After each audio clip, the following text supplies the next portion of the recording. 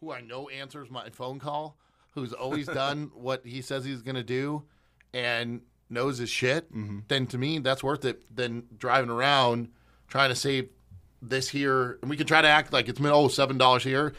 It's a lot, right? Over time, it adds up.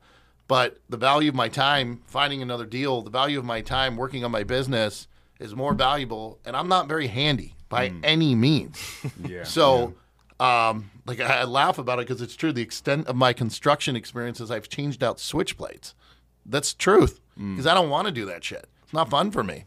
We got a house that I'm doing right now as well that, I have my girlfriend involved because I hate picking stuff out. I hate it. I'm always concerned that what I pick out is going to look like shit because I don't have a good sense of design. I have no vision. Yeah. So you're actually trusting in those people's vision to actually help you with that. Absolutely. Yeah. Absolutely. So he's the opposite of me. Yeah. So Michael is like dead opposite with business. Me, I'm the guy not really saving $8. As you know, like in the warehouse, I'm saving $80 a light fixture. You know, I'm buying my stuff. So I'm saving I actually did the math.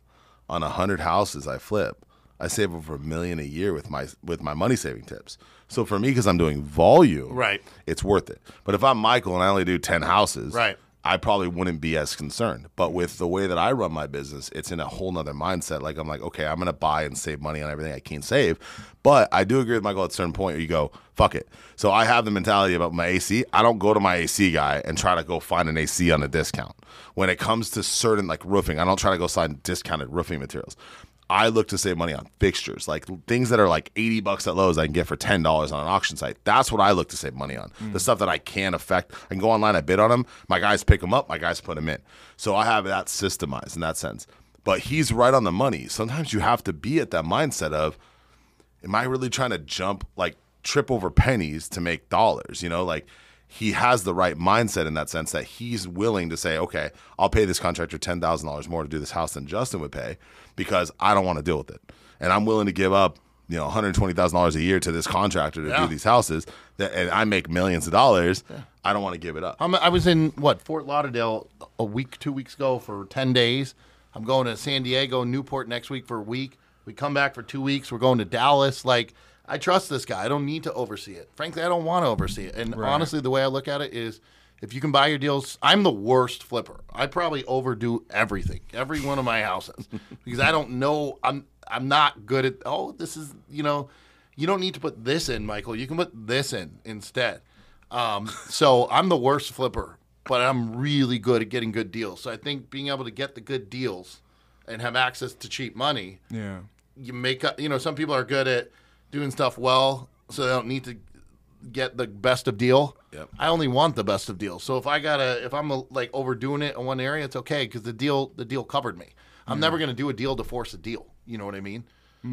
So I remember one time, Justin, you said something to me I'll never forget. You were like, I get a rush from closing deals. Oh God, right? Yeah. Like you are that type of person where you have that type of I need to close because that's just a part of my makeup. Everybody has a different thing. Yeah. Well, I was just talking to this with somebody, actually a client of mine that he's in mergers and acquisitions for his profession. It almost sounded like murders and acquisitions. I was going to say that. There's an Italian in him. So he says to me, I was telling him, it's it's funny. He was talking to my mom, and I was like, Mom, I'm trying to figure out. She's like, what you doing? I'm like, I'm trying to figure out my walkaway number. And she's like, your walkaway number? What do you mean? I explained it to her. Mom, this is, walkaway number is the number that you have that you're happy and you don't want to work anymore. And I'm like, she's like, you'll never stop. She's like, you love it too much. We went to, it's funny, we were in Fort Lauderdale 2 weeks ago, and I go with my girlfriend and my 1-year-old daughter, and I'm still in the hotel and I'm working because I do love it very, very much. So yes, closing deals is. Ellie's gonna have a cell phone at 3. Oh yeah, she's on the phone by 3. She's gonna be closing deals. She's closing deals at 5. She's already been to probably 3 different house projects or whatever, maybe 4. She's flipping big wheels. Yeah. No, for she's sure. She's got a personality though. Oh God. She's definitely. I think she'll definitely be doing deals with her dad for sure. So I do want to ask you about that. So you've recently become a father. Yes. First time. Yeah, for the most part. Okay. Well, I do want to ask you about that experience because obviously the business. I don't know if the business lifestyle prepares you for fatherhood or anything like that. Would you want to speak to that as far as your experience in that realm? No, I think it's the other way around, actually. I think that prepares you more for business. I feel more motivated than ever. I feel more instinctual. You want to provide. Like, I see her and I'm like, you are never going to worry about money, ever. Like that is not necessarily number one, but it's up there in terms of priority. You know what I mean? And spoiling them. Like you like Michael's like me. Like if I can spoil my daughter, like my daughter has everything. Like if I can spoil her, like I'm gonna do it. Oh yeah. And you have the same mentality as a dad. Like daddy's little girl, especially. Oh yeah. Like mama's boy is real. Daddy's little girl is real, and daddy's little girl wants to be around daddy all the time.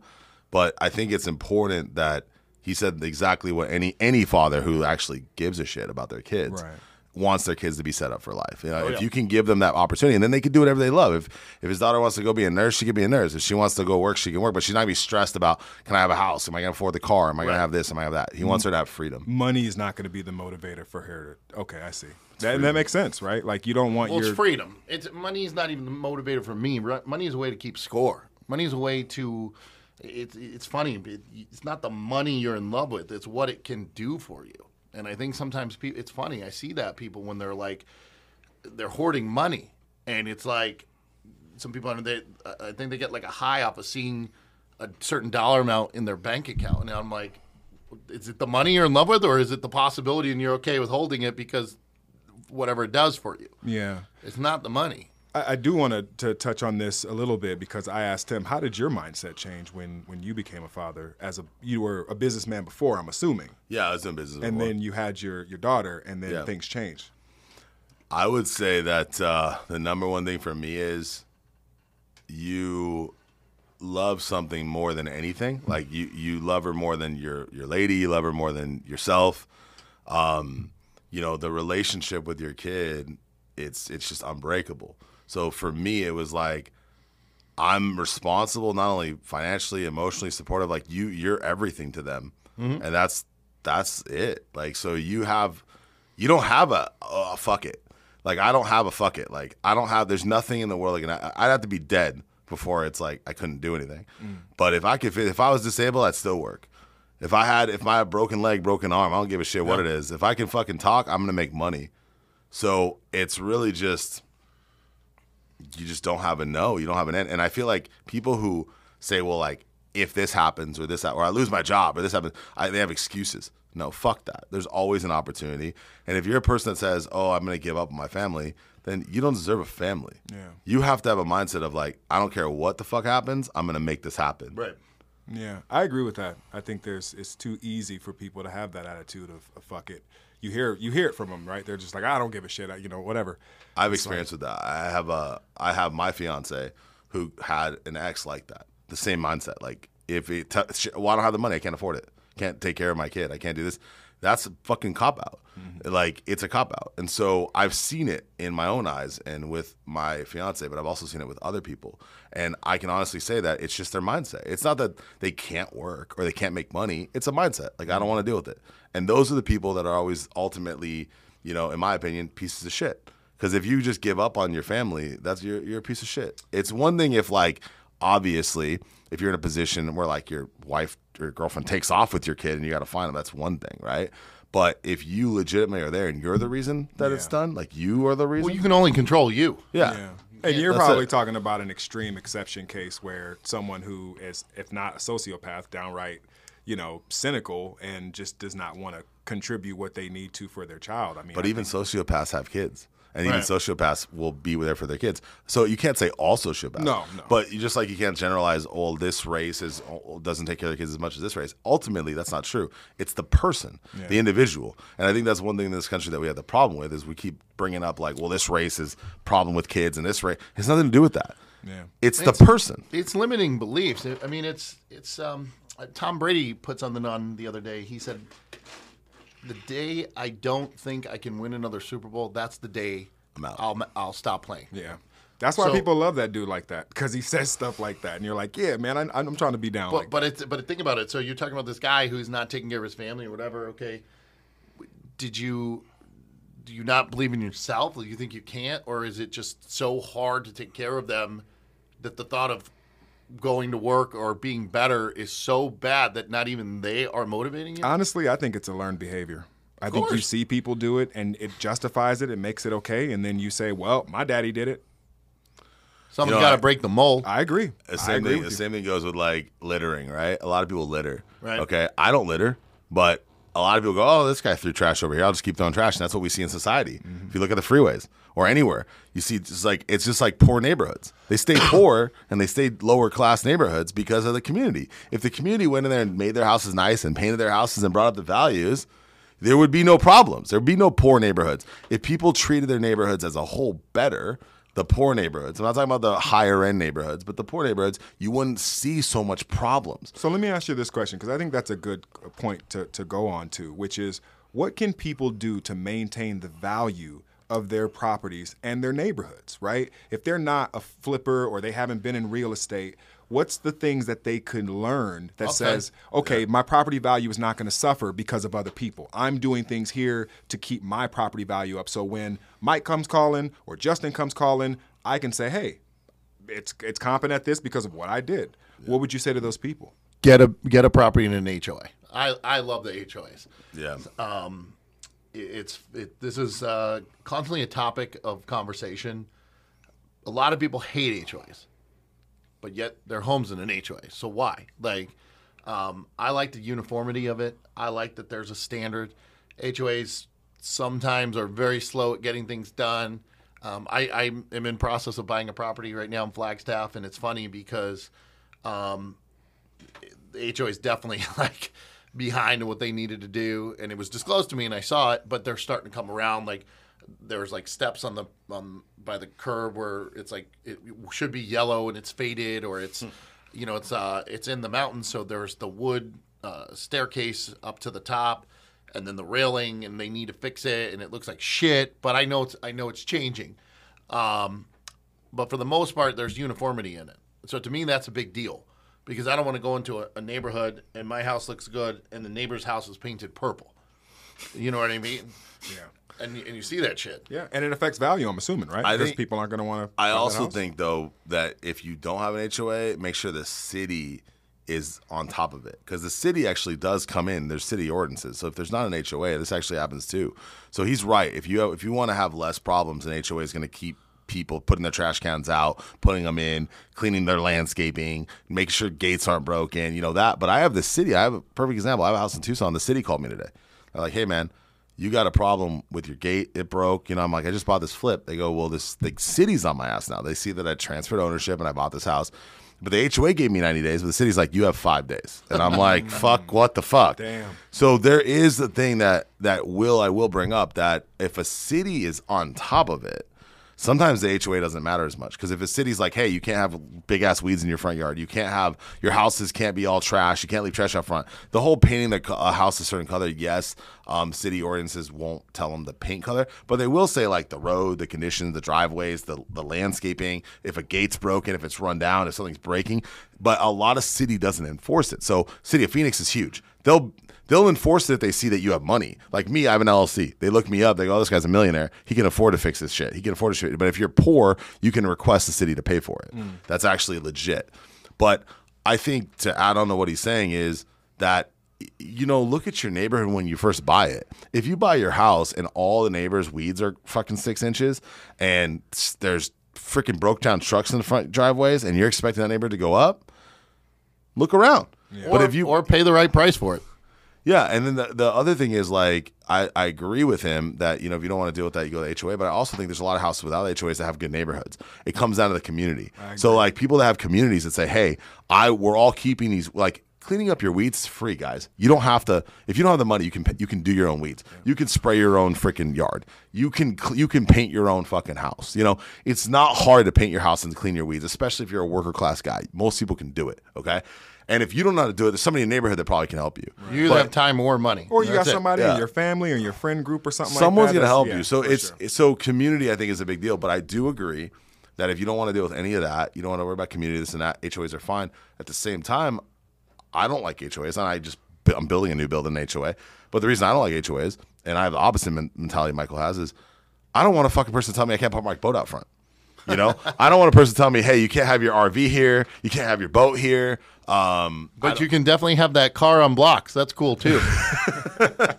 But you know, for me though, my neighborhood is pretty clean. I live in Gilbert. It's not an HOA, but people take care of their homes, except for my one neighbor. But everybody else is good. I have one neighbor that's crap, but the city of Gilbert's been on their ass numerous times.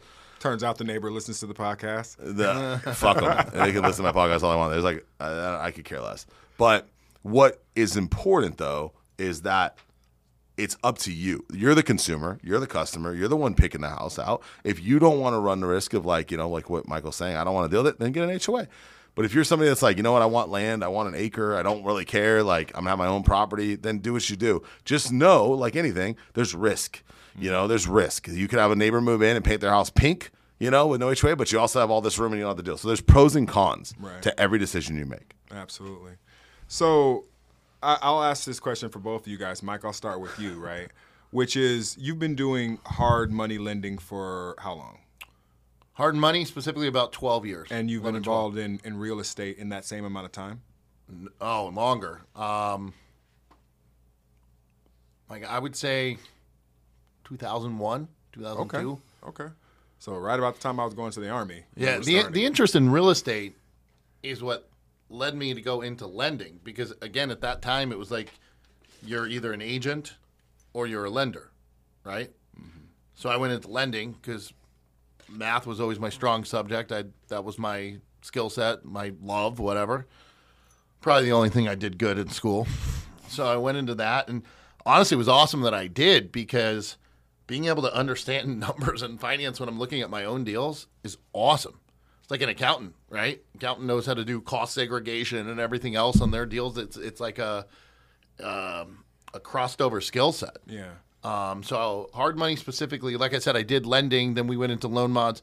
Then in about 2009, I swore I was never getting back into lending, but went into hard money specifically. Okay. So I guess my question to that point is, what's the most important thing you've learned being in that industry for the layman, for someone who's not in that industry, who didn't come up or who didn't enter the loan space and in the financial space in that way?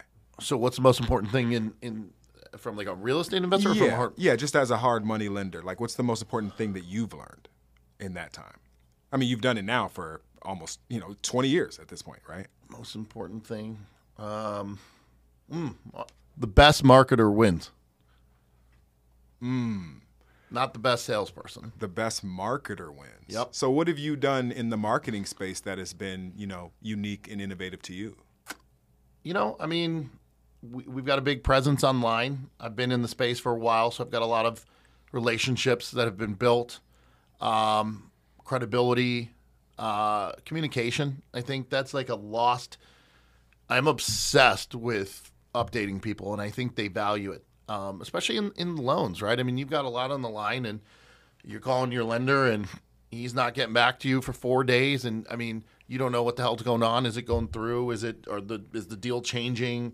But I've got this major purchase or this major refinance that carries so much weight. So communication's a huge thing for me as well. Huge. Were you always a communicative partner? Okay. Always. That makes sense. Thorough. Because it's funny.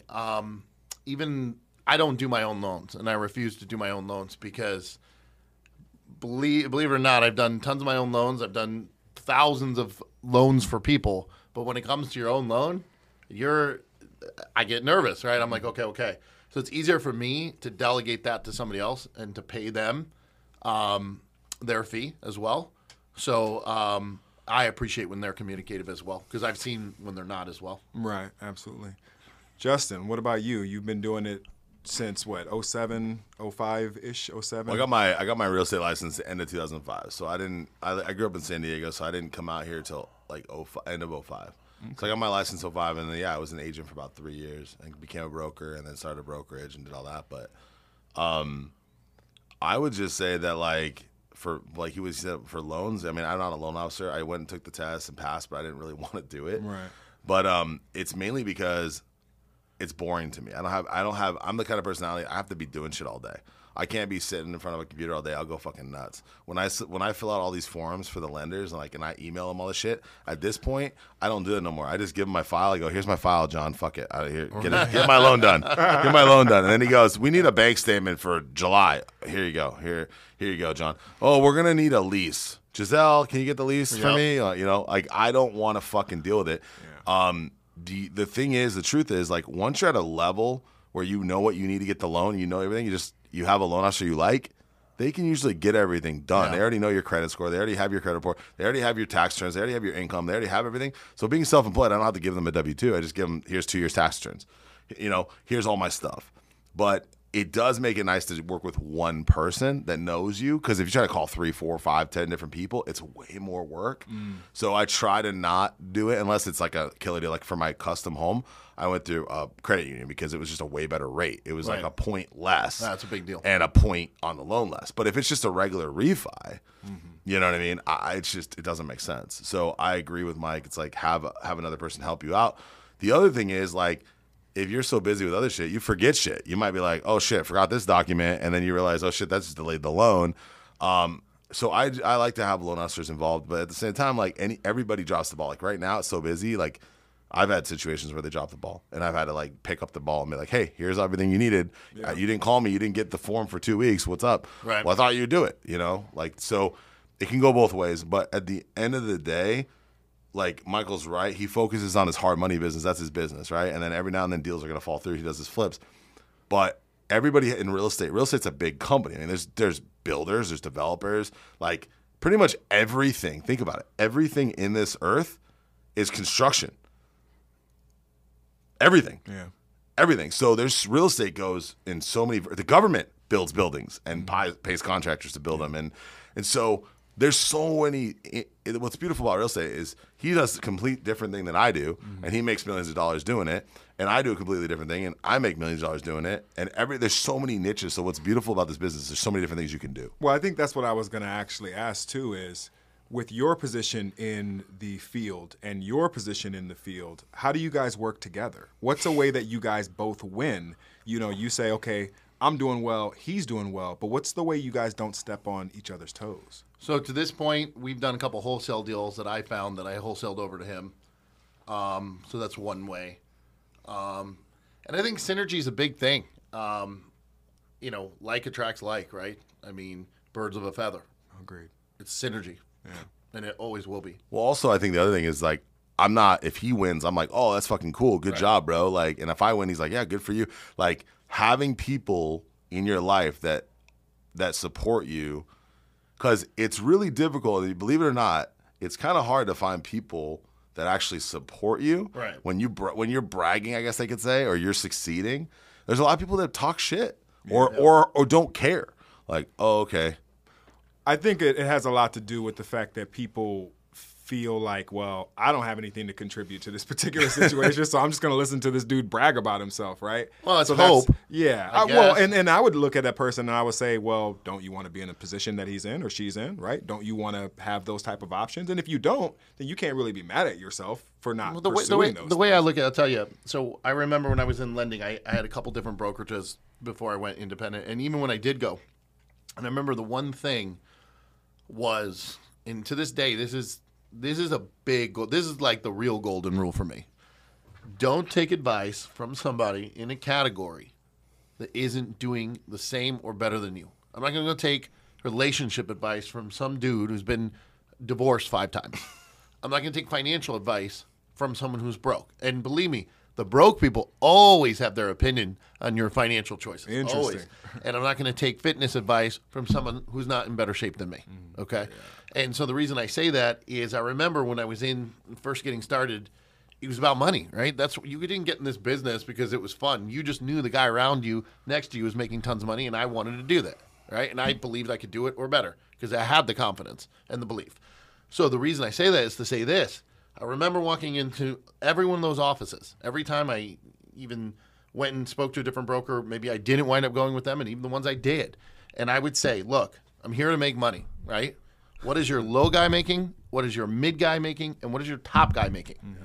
And if the top guy wasn't making what I thought was inspirational or, X, then I wasn't going to go there because I have to go in there and assume that I want to be the best. I know I'm going to be the best, but I have to assume that maybe I might not be for a while. So what's my trajectory? Right. Am I gonna be the only guy making money? Because what's the point? Right? Then probably unlikely that I'm going to make the type of money I want if everyone else is doing this. It says a lot about your company, right? Yeah. So synergy is a big thing. If you're around people who are making money, especially in your same industry, it's going to reflect. But you're looking at someone in that industry who is where you want to be. Yes, right? And as you that's what should. a lot of people, where he's talking about, where if you're talking about your successes and your wins, people think that you're just bragging. And those people, I understand you're not really worried about those people. But my question to you is, for the person who is 18, 20, 25 years old, even 30 years old, right? Whatever age you are, it doesn't matter. Sure. And they want to be where you are. What's the lesson? What's the thing that you would tell them to avoid some of the hardships that you had first starting out? Like if I wanted to just say, okay, I'm going to start being a hard money lender, or I'm going to start in this particular industry, what advice would you give them early on as a white Well, I belt? guess the first thing I would say to you, the thing about the bragging, because there are a lot of, you see it in our industry with the guys, this is my check I made on this last deal, and you know what I'm saying? And the funny thing is, they don't even talk about how much they actually put down. Like, you can go pay $300,000 for a house and put $100,000 down. Now you owe $200,000. If you sold the house for $320,000, you made $20,000, but you got $120,000 back, right? So here's my check for $120,000, but you made $20,000. My point is, there's a lot of guys that are braggers, and if it's real, like if you're being genuine, you earned it. So if somebody's pissed off that you're bragging, they're just jealous. I'm not a big showy person, probably the least I've ever been. And I like it because I kind of believe a little bit more in what I call quiet confidence, a little bit, but it still comes out every once in a while. So that's the first thing I want to say. The second thing, somebody who's 18 or 20, I guess the way I did it, I was obsessed. I was obsessed with this, but I'm still just as obsessed, just on a different level. I'm obsessed. Be obsessed. There's nothing wrong with this thing about balance. Like, I have this theory that you can be more balanced, but you can never be balanced, right? So if this is what you want, be obsessed over it. Be relentless. Read books. I mean, I remember when I was even in high school, I was in MLMs and stuff. I wanted to be successful so bad. I remember kids were out partying and stuff. I'd be at home on Fridays and Saturday nights reading books about network marketing and how to sponsor more people and all that. I was obsessed. That's what I wanted. Yeah. So be obsessed. So he brings up a good point. So like what he's saying, when I started trustee sales, I was getting up at 3 a.m, driving 100 houses before 10 a.m. And people are like, how the fuck did you drive 100 houses before 10 a.m.? Good point. I drove 15 an hour. Well, how did you know what they were good or what was bad? I wasn't looking if they're good or bad. I drove up, made sure it wasn't burned down. These homes were $50,000 that normally were $300,000. I didn't fucking think of any risk, even if they're trash on the inside. And guess what? Out of 150 homes I bought, only one I fucking lost money on, because I said I'm gonna buy them. I'm gonna bid on them. So getting up at 3 a.m. now, probably hard for me. Not gonna do it now, but I did it in my 20s. I did it for 5 years in a row. I made a shitload of money. But the thing is, like, what he says is be obsessed. I was obsessed. Fucking Sundays. You know what I was doing on Sundays? Everybody else is partying and just relaxing. I was driving fucking houses. Right. And then I was bidding on them and winning them because all the other motherfuckers were drinking and getting fucked up. And then guess what? The other one was, back in the day, there was trustee sales that would like pop up at the last minute. They'd come up with a new address. I'd buy that motherfucker. I'd call my drivers. I had 3 drivers too that ended up starting working for me. After I made my first $1 million, I had all these guys drive for me. Well, I had these guys driving for me, right? And the guy goes, I go, hey, boss. I go, hey, I'll give you $100 if I buy this house. You go drive it right now. I know it's fucking 11 o'clock. It's coming up in 10 minutes. And I tell the auctioneer guy, hey, give me like 10 minutes and I'll fucking buy that fucking thing. So what did he do? He put it on the back of the list and he goes, okay, I'll auction it off in like 10 minutes. Nobody was on it. Nobody knew about it. It was last minute, right? But there's always going to be an asshole who bids against me. Always. But I knew that if I saw it, I could beat him. My guy drives it. He goes, this thing's fucking perfect, bro. Like, it's 4 beds. I remember exactly what it was, like 4 bed, 2.5 bath. He got in. He goes, there's clothes in here. It kind of stinks, but what's it opening at? I go, it's opening at 105. He goes, neighbor down the street just sold theirs for 275. Get it. So I go, all right. My name is Mark. I go, all right, Mark, I'm gonna take it down. So the auction comes up, and this asshole, I'm sure everybody knows who Doug Hopkins is. His bidding, Posted Properties comes up. He starts bidding on it. Plus $1, because that's how you started off. Plus $1. That's the game. If you're in the game, you understand what that is. Okay? And then I go, 5,000. And he looks at me again. He goes, what the fuck are you doing? I go, I'm going to buy this fucking property. That's called confidence, right? He goes, and so this is guy, he keeps going, he goes 100. This is the people you hate. 100, they keep going hundreds instead of thousands, right? Basically to piss you off so you just get out. You're like, fuck it. That was the mindset. So I said, no, fuck that. 125. He goes, what the fuck are you doing? I go, 130. He goes, you're bidding against yourself. I go, 135. He goes, I'm out. I go, you're out? Get the fuck out. Fuck you. I'm not playing, Doug. Like, I'm taking this fucking deal down. Buy it for 135. The day that I bought it, the way trustee sales work, you pay the next day, right? So in Arizona, our state, you put $10,000 cashier's check, you pay the next day.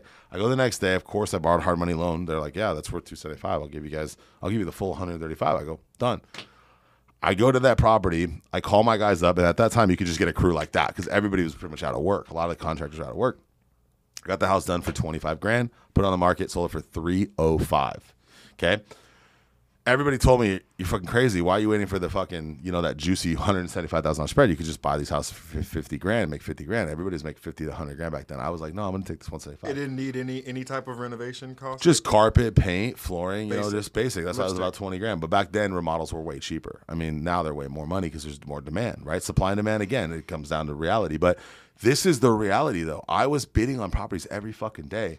And there was still deals that would fall through the cracks that weren't on your list, that weren't on the trustee sales list, because there was thousands of properties a day, so they would get lost. And so if you were smart and you watched, you could make $1 million in a day. At that time, if I had the money I had today, back then, I would have probably not even been working anymore. It was that fucking lucrative. Okay, so when I see these guys working now, I'm like, well, what happened? Well, yeah, I lost my ass. What did I do? I fucking invested in the wrong people. So I went from having a lot to losing a lot. I had to learn a lot through those struggles. But point is, I still have the skill and the knowledge. And once you have the skill and the knowledge, when there's another recession, that's when we clean up. Right. You know what I mean? So, and the guys like Michael, I'd be like, hey, Michael, I'll go to the auction. I know exactly how to fucking make money. Michael's like, well, I got fucking $20 million. Go fucking get the deals. You go do all the work. I'll fucking make money. Right. And so when you have that mentality and you know the right people, you're able to fucking kill it at another level that no one else can. And the thing that I will share that why Michael, Michael has a contact. Michael went out and he doesn't say it, but he raised all this money. Like a lot of the capital he loans out, he raised. And that took him balls to go talk to rich guys with money and tell them what he does. And then Michael makes money with them. But what's smart about that is most people don't have the balls to ask somebody for $1 million. Most people don't have the balls to ask somebody for $50,000. Right. And most of the people think it's fucking, oh, you're being a dick. No, fuck you. What he did was what I did. I talked to rich guys. I said, hey, I have an opportunity. I don't have all the money, but I have an opportunity. You want to make money? Rich guys, most rich guys, I'm going to tell you right now, this is what they like to do. Golf, travel, tennis, fuck their wives, like have more time. Yep. Maybe they're sugar babies. I don't know. But they want freedom. They don't want to be working for it. Right. Okay? So how easy is it to walk up to me like, hey, I'll pay you this much interest. I'll get you these loans. I'm going to make my fees. You're going to get interest. You don't have to do shit. It's better than being in the bank. It's better than being in the stock market because it's guaranteed. This shit's guaranteed. These guys are going to pay the payment. If they don't, I'm going to flip it, still pay you. I'm going to back you because Michael backs them and takes care of them either way because they don't want to lose the bridge.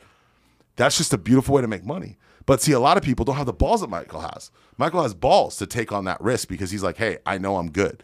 But a lot of people are like, oh my God, if I get $1 million, what do I do with it? Right. That's the difference. And I think that's such a great point to make as we transition towards the end of this, as we get into like, if you can't ask someone for $50,000 or if you can't manage, $5,000, you're not going to be able to manage 500 or 50 million. Like it doesn't work like that. I've never thought that you get into money management or discipline once you have something. I've always felt No. Yeah, because we'd be like, hey, how come you're not, you're making X amount of dollars a year, 40, 50 grand, whatever the hell you're making, and you can't even save $200 a month. And they're like, well, if I won the lottery and I won $2 million, I would save $1 million of it. How can you save $1 million when you haven't even saved 200? Well, they think because I have more, right, that I'm not going to spend more. They don't understand that they're probably it's their habits, right? Right. Discipline is discipline across the board. Yeah, like he's 100% right. There's people I know that make 120 grand a year and don't have shit. Or the guys who make 250 grand and are in debt. It's not about how much you make. It's about how you invest wisely. Because even Graydon, you told me what you make and you don't spend even what you make. Yeah. So it's kind of like crazy with what you make and what you spend. Like you're cheap. And there's nothing wrong. No, for sure. I'm a very like I don't. So need you would be a great flipper because you're cheap. You're like, all right, no, I'm not gonna spend the money. I'm gonna go do this, but you have to be smart about how you're doing it. But what you got, like the focus, and Michael's right, is like stop going to fucking Starbucks. That's a simple one. You know what I mean? If you don't have the money, don't go. If you got money, fuck it. Right. If you don't get your nails done every fucking 2 weeks, wait 2 months. Do them yourself. Right. There's certain things you can do to save money. And for men, it could be, hey, stop blowing money on chicks. Yeah. Stop going on dates and buying them food. If you don't got, this is my opinion. If you can go drop $300 at Ocean's Club on you and your girl, and you can afford that, go ahead and do it. Right. But if you're fucking trying to build a business and have money and get to that level, that's a stupid investment. I don't care how hot the chick is. Go fucking. This is one thing I'll tell you. Hot women love men that are confident and can fucking take care of them. For sure. They don't want a fucking dude that's like, oh, you want cheese? Oh, shit. I don't got 50 cents. I'll tell her she ain't worth cheese, so that's just me, But, oh, you want a Dr. Pepper? Get a water cup. Here you go, girl. Here's some Kool-Aid for your ass. But that's the mentality, though. Or you can just say, hey, you want some water? Great. Grab some on your way out.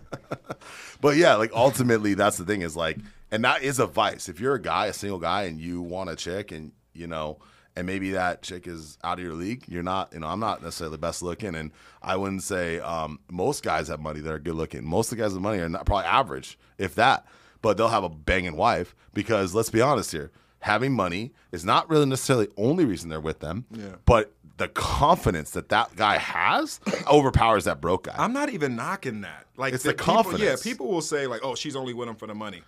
I'm not even tripping. You still gotta do other things, especially if it's over a longer period of time. That still has to work, right? Like you see something that's a 2, 3, 4 year relationship, and you look at it, the optics say, "Oh, well, she's with him because of the money." You're like, "Well, will she be with him for 4, 5, 6 When years have you ever because heard? of that? When have you ever heard a group of girls say, "Hey, look at that broke guy over there"? Yeah, for sure, for sure. No, absolutely. I mean, if you roll up in a nice car, nice ride, right, and you have you smell good, you're dressed nice, you're confident, you talk well, you're gonna have a lot better chance with a woman than you are if you're like, hello, like it's just, and the confidence comes from being successful. Like, let's be honest, if you're a famous person, like you're The Rock, okay? The Rock doesn't have to hit on girls. No. They're just there. And if he walks somewhere, they're going to talk to him, and they're going to approach him. I still think this is a bad example because The Rock hit the genetic lottery. So let's take someone like, let's say Kevin Hart, right? Who I'm not knocking Kevin Hart because I want Kevin Hart to come on the show and everything. But it's like, listen, if you're Kevin Hart and you're 5'3", 5'4", whatever he is, right? I'm sure he didn't have the greatest success with women before he blew up. But what did he do? He obviously developed his success. He developed his confidence. He developed his humor. And all of a sudden now, dude, I'm sure has a lot of access. There's a perfect example. There's a lot of famous people though that like before they got money, if you see their wives before they had money, were like pretty bad, and then you see with money the wives are like upgrade. Mm-hmm. I think it's not just the money though, and I don't think it's just that. It's again the confidence you get from being successful, because you can have all the money in the world, you can inherit money. It's not going to be the same confidence. I know a lot of guys who come from trust funds, they don't have confidence. So why do you, I'm sorry, and you think that's directly related to the fact that the confidence isn't tied to their success? They're actually being successful. It's earned. On merit. It's right. earned. Yeah, you have to earn it. Like look at all these famous people that have kids and their kids don't do shit. You know what I mean? They're billionaires and the kids don't do anything with their money. And then the kids who do make, success, obviously. But it's very proven that your confidence and where you get your that's why a lot of people now, like I know I don't know if you know this, but the James Bond guy, Daniel Craig, he's not going to give his kids an inheritance. I've heard that. Yeah, I was going to ask you guys about because there's a lot of guys that aren't. Bill Gates. Yeah. They don't want to do that. But I'm not saying it's good or bad or whatever. It's your choice. But ultimately, there is a fine line. Like there's a fine line because you want your kid to enjoy life and live their life. But I'm more of like, hey, you're good either way. Like here, I know a lot of people that just buy their kid a house, they pay the house, it's in a trust, whatever. There's a way to do that. But I just think there's a fine line between giving your kid everything and letting your kid earn some of it. Yeah. I like the idea of my daughter earning it. Yeah. But also knowing that she's still okay. But I don't want her to think she doesn't have to do anything, because I also think what I think makes Michael a strong individual and me a strong individual is we started out and we built something, right? And when you can, if let's put it this way, my dad would have gave me $100 million, okay? Would I be the person I am today? No fucking way. No way. I wouldn't know what it's like to get up at 3 a.m. and drive houses. I wouldn't know what it's like to bust my ass. I wouldn't know what it's like to get hurt. I wouldn't know what it's like to lose everything. I wouldn't know what it's like for many things. So I used to be resentful and be like, well, I have all these friends. I grew up in San Diego with all these millionaires, trust fund babies, and I didn't have that. Well, what did it make me? Those people I know now, they don't have shit. Damn. I mean, they just have, that's it. They just got their money. They don't have anything they succeeded at. Yeah. So I think there's a fine line. I think you have to be, yes, I want to take care of my kids. Yes, I want my kids to have something. But I also don't want my kids to think that they don't have to do anything with their lives because it's going to make them feel unfulfilled. And then if you're in a relationship, and you see this a lot, you see a lot of women that come from trust fund money and they never worked and never earned a dime. Do you really want that woman, or do you want a woman that has something to bring? And I feel like I want to raise my daughter in a way that she can bring something to the table. I'm not saying she has to go work and bust her ass at McDonald's. That's not what I want her to do. Yeah. But if she could work and build something, like be able to buy a company, buy a restaurant, buy something and own it and build it, is going to be more fulfilling for her than, like, the best thing I can see my daughter now. She comes home and she tells me, Daddy, look, I wrote a letter. I wrote a word. You know, they're proud there. I don't want my daughter to ever be like, I'm not proud with what I do. I feel like you need to have your kids be proud. Wow. So I don't want my kid to be a spoiled, rich piece of shit person. Yeah.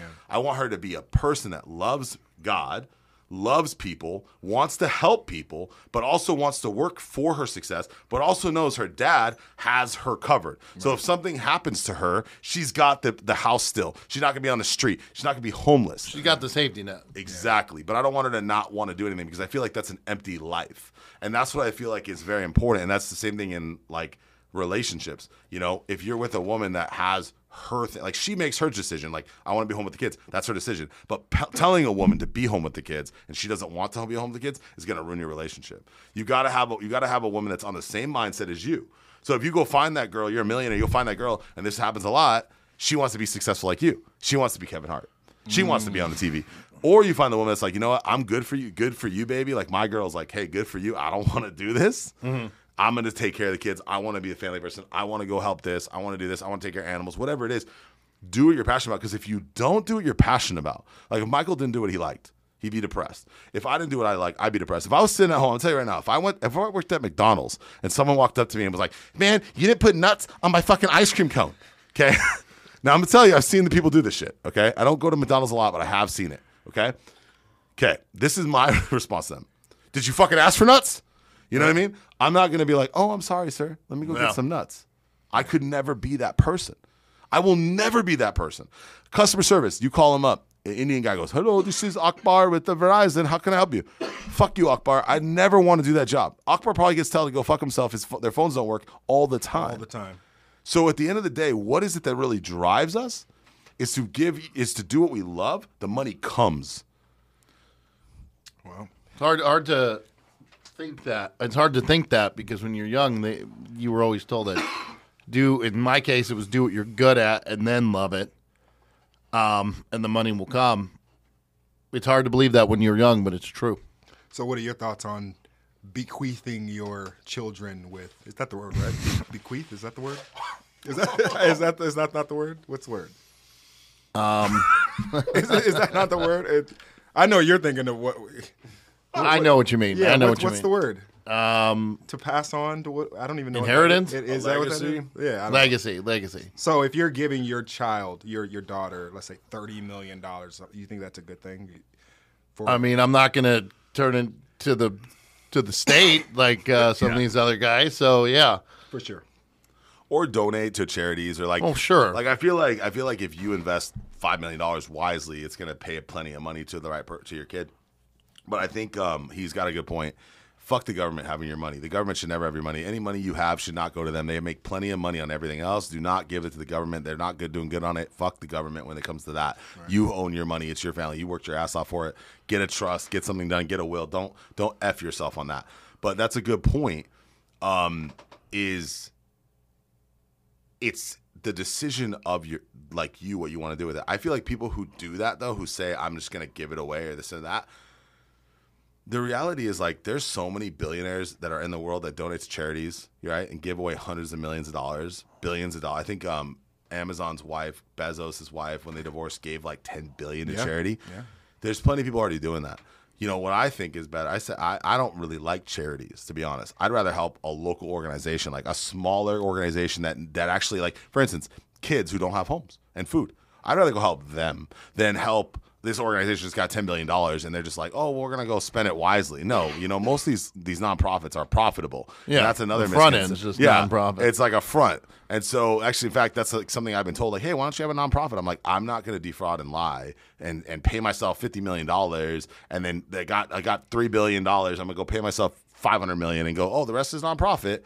It's BS. Right. There's also a lot of churches that do that too, and I'm not going to condone or disagree or not, but I do believe everybody owes their equal share to help the community, but the money needs to go somewhere wisely. And I think it's always good to research where that money's going to go and what's going to go on with it, because you might I made $60 billion and I'm giving $6 billion to charity. That's just a write-off. You know what I mean? And so you don't have to get taxed for it. Yeah, sometimes it's just an incentive. But yeah, I don't necessarily agree or disagree. I think you do what you want to do, but I think it's a smarter move to help a local organization, like I've seen, where they actually put food in people's kids' lunches, where they actually take care of kids, where they actually give them a home, where they actually help them. That to me is worth more than let's just hand money to charity, because what does the charity need with $6 billion? Right. And especially if you don't have some sort of records to know where that money is going. That's my biggest thing. Oh, just giving money away to, let's say, Red Cross, but not knowing how that money's being used, I always thought was kind of Dude, look at the salaries of CEOs for like Goodwill. Goodwill's a profitable company. It's not. Oh, they get bread? Look it up. Is it crazy? I have to look it up. $30 million CEO? That's not fucking. Oh, yeah, that's breaded. Dude, you're not helping anybody with that. Like, So I just think that it's, I think there's a fine line. Like, I do believe money's great and it's a great tool and we can help other people with it. But at the same time, like, it's like at what number, like, how much does a person really need? Like, Michael told me this too when we had dinner together, our family. He's like, how much do you really need, Justin? Like, 10 million should be enough. And these people are worth billions of dollars. You got to ask yourself, like, what is it really their desire? It's just like you said, it's their mindset. They're just desiring to grow. But there's got to be like a root. I'm sure these billionaires have a root, like what they want to do. Maybe it is control. Maybe they want to control the people. That could be one, right? Maybe they do have an Illuminati and they're out doing secret things. And they're wearing masks like shaped like a sheep head, walk around humming. I don't know. Sacrificing a woman. I don't know. But there's this weird shit that goes on. We know this weird shit that goes on. But ultimately, there's got to be a why. And his why is his family, his kids, like, to succeed, to have that success. But a lot of people's why is never going to get them rich. So if you say like, so for instance, I meet a lot of people that are poor that are like, I want to help people. Well, you got to go make some fucking money first.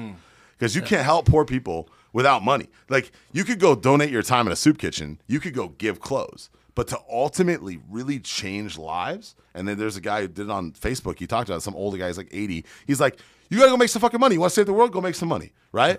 So that's the mentality. Like, if you want to help people in Africa, or you want to go to the Middle East and help, financially help, and ultimately, like, it shouldn't always. This is what I always think is funny. I talked to you earlier about the Afghanistan issue. I know we're all talking about it. Yeah. He came in the office and was like, I'm so upset. I want to go fight over there. Yeah, and I said, your government doesn't give a shit about you. They don't care. They don't want to help you. They leave all these tanks and everything. I said, look at what they're doing. I said, you know what's funny? Why doesn't one time, this is just my opinion, why doesn't one time the fucking England, who was the British Empire, was huge as fuck, why don't they jump in and help? Why doesn't Australia jump in and help? Why doesn't Japan jump? Why is it that we always, in the U.S., have to jump in on every situation, every time? And then we fuck it up most of the time, and then we're going back to clean it up. It's like, dude, I'll tell you right now, if I flipped the house and I had to demo that house 5 fucking times because everybody kept fucking it up, I should never be able to do that again. Why don't they do that with the government? Hey, you keep botching up all this fucking shit. You don't cover it no more. Let somebody who actually will handle it. That's where, like, the thing is where I think Joe Rogan was talking about that too. Yeah. He was talking about, like, why are we having still a president and a vice president in a society that 300 years ago it's still doing today? It doesn't make sense. Obviously, it's not working.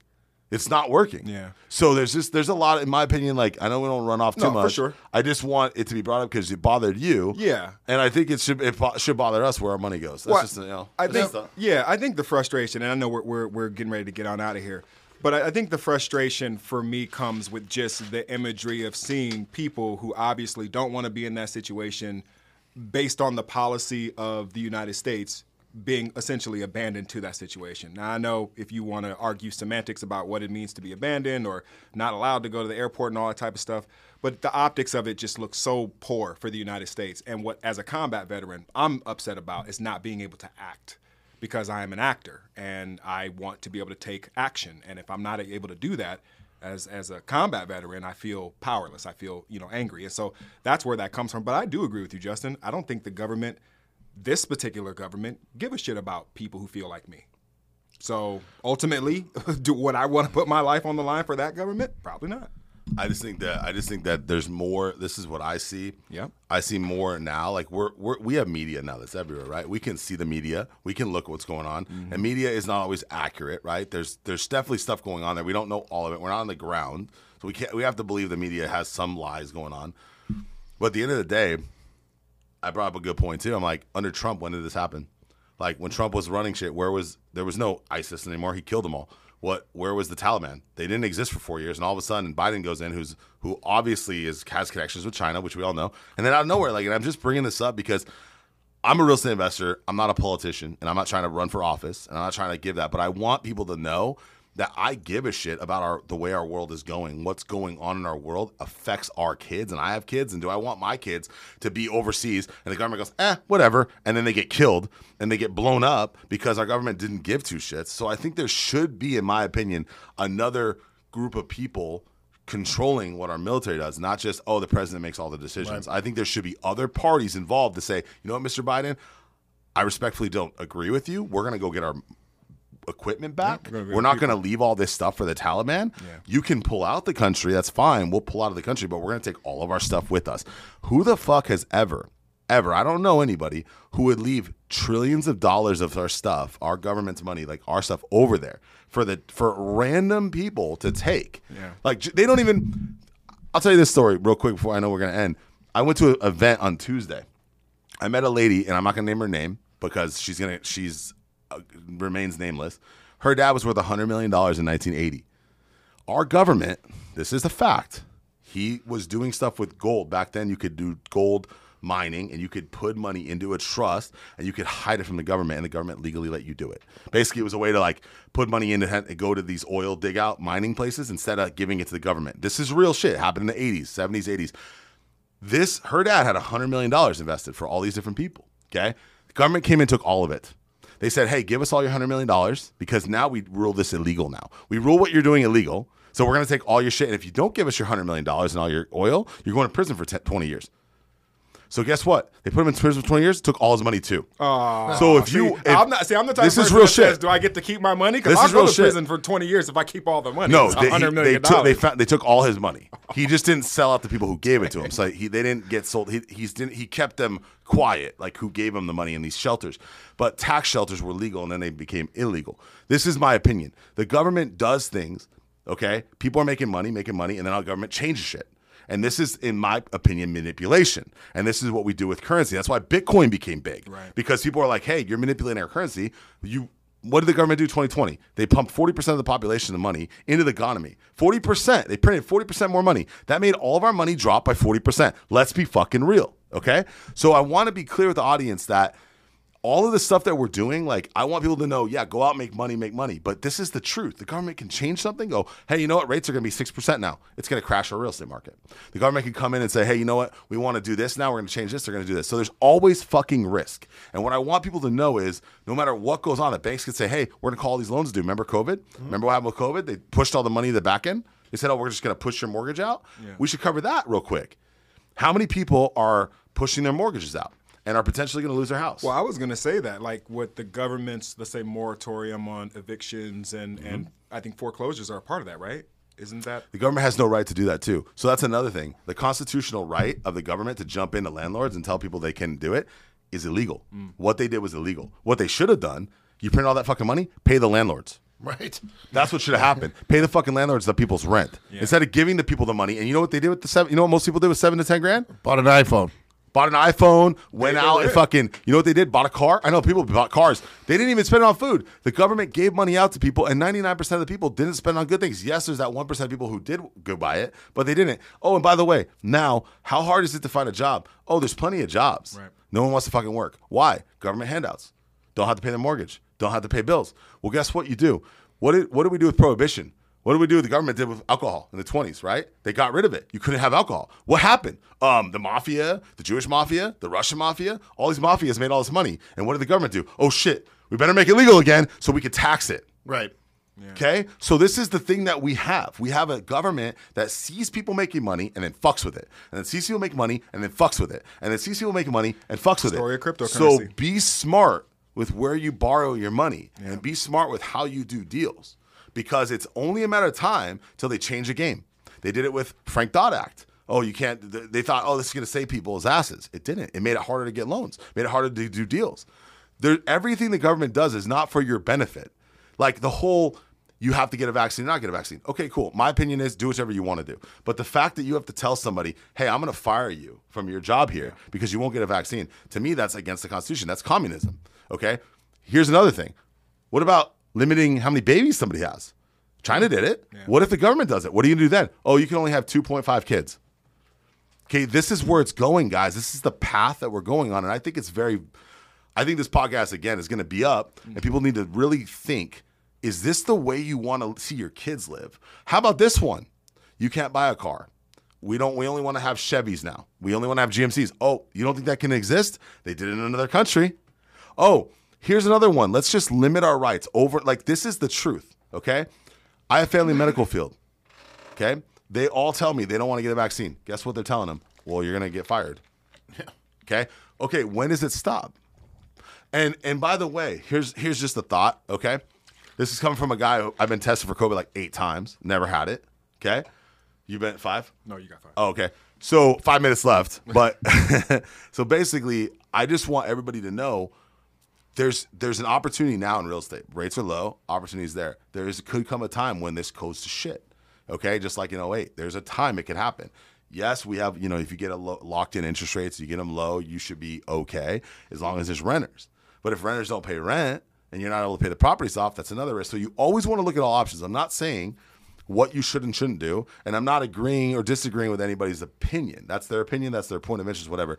But I want everybody to know that everything can fuck up. Yeah. Okay? Everything. So you could be the smartest person in the room and still make a mistake. Here's one that I just learned. I watched a Netflix episode on the DeLorean. This is the dude. John DeLorean, right? Yeah, this is a dude that was a GMC. It's top CEO, like youngest CEO, made a good decision. I think it was like what the El Camino, I think it was like a vehicle he turned into like, was like one of the top selling vehicles for GMC. Okay, then he decided to go open his own car. Let's be honest here. If you're a successful CEO, GMC, maybe you don't want to go open up your own business, but he goes and opens his own business, okay, takes the risk, borrows all this money, fucks everybody over, defrauds everybody, okay?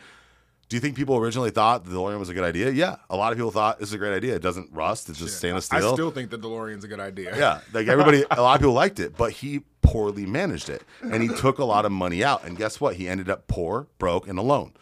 There's a lot of people out there that have a good intention. Maybe originally his intention was good, and then he got corrupted by money or whatever it was. But be aware that money can be easily taken from you. Money can be lost. It could be the government. It could be you being shady with it, or you trust the wrong person. There's how many actors, athletes we know gave money to people, right? And then they stole from them. So, question: whatever happened to the woman whose father was worth $100 million that the government confiscated? He's dead now. Yeah. What happened to her? Nothing happened to his family. They didn't mess with the family. They just took him, put him in jail, and took the $100 million. Did they do anything financially, business-wise, or did they just kind of? I mean, he was done. I mean, he was. They like. That's interesting. The thing is that, and that's a whole thing, food for thought. I mean, I literally heard this Tuesday night, and I don't know if she wanted me to say anything, but that's why I leave her nameless. Absolutely. Yeah. But the fact that I heard that story really like put something in my head. Like, do I really want the fucking government in my control? Like, do I really like what's going on right now? Do I really like being in the States? Like, do I really want to be in the States? Yeah. Or do I want to be like, I want to be in Italy where it's, or Greece? Maybe I want to be in a country where like it's pretty flat, pretty flat and honest. You have money, you can get away with what you want, or you don't have money, you're fucking poor. You whatever, scrubbing decks on boats. I don't know. But it made me really think, and this is sad to say, but I was thinking like, fuck it, I'm gonna go to Mexico. And my girl's Spanish speaking. She speaks the language. I learned a little bit, un poquito español, nada más, like, mi comida, like, I was thinking, I was like, shit, babe, like, at what point They say fuck America. Yeah. Like, I hate to say it because I grew up in this country. I love this country. My dad, by the way, was Canadian. He never wanted to be a citizen in the U.S. Luckily, they didn't kick him out because he was married to my mom. But my dad told me over and over again, he goes, I never want to be a U.S. citizen. My dad was Canadian. I go, Dad, why do you not want to be a U.S. citizen? Government's shit. He knew that in the fucking 80s. Our government's crap. I mean, look at the drug cartels. Everybody knows the government was in on it. Now watch any Netflix episode. You know the government was in on everything. But people are so fucking stupid. Oh, just let them do it.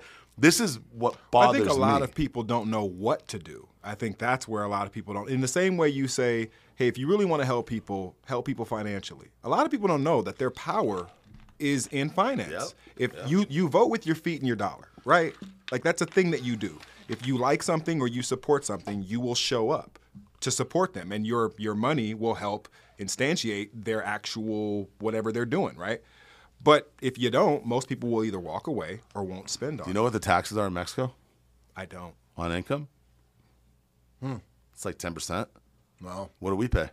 Oh, 40. Shit. It depends on what tax bracket you're in, but I'm assuming you're in the high 40s if you're over. I'd say everybody's pretty much 20 plus, right? Well, yeah, and including the state with that. Okay. And then you pay property taxes, pay sales tax. Sales tax, yeah. What else do you pay? Taxes. I mean, Everything. yeah. I mean, you're going to pay tax on essentially Your everything. utilities, Yeah. property, like pretty much taxes are on everything, right? Like, we pay taxes for everything, right? So our taxes are 50%. Think about it. Add it all up. Add your property taxes, add what you eat, add where you go, add your gas tax, add, if you go out to eat, tax on everything, right? So really think about that. We have the highest tax in the world. Don't get it twisted. We have the highest tax nation in the fucking world. We are the highest tax nation in the world.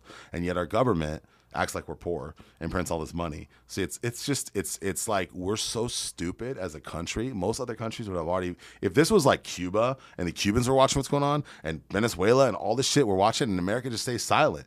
But in the end of the day, I feel like, for me, I got money. I could just bounce. Like, I could just say, like, you know what, I'm out. I'm going to go to Canada. I have Canadian citizenship. I also have Mexican citizenship. Okay. Do you really? Yeah, I do. Giselle got it from me. It's like $10 and a burrito. I'm just kidding. You're stupid. But my point is, I think the root of this is we bust our ass for our families, and this guy did the same thing, and he lost all of his money because the government decided to change the loopholes and change the laws. So just be aware that there's always could be a change, like what they're trying to do with estate taxes and raise taxes on properties and what was Biden's agenda, like tax real estate investors. Yeah. Really screw them. And who's really building the economy? Business owners, right? Investors. Why is our market growing? If there was no opportunity, nobody would fix and flip. Nobody would build it. Of course, there'd be no incentive. There was no fucking opportunity, wouldn't do it. So why take away those opportunities from the people that are doing it? If the government does listen to this, stop trying to tax real estate investors. Stop trying to tax business owners. You want growth? Do what Trump said. Give the money back to the businesses so they can hire and grow. That's the reality. And when they did that, what happened? The economy boomed. And Trump was right. The economy boomed. And by the way, don't fucking. I agree. The last thing though is I wanted to premise on the Afghanistan thing. Mm-hmm. The Middle East thinks we're weak, right? You ever meet Middle East men? How do they treat women in the Middle East? I mean, I've seen some pretty shitty shit. Right? Do they treat them like American women? Yeah, I'm not going to generalize, but I've seen some. But how do they treat women in the Middle East overall?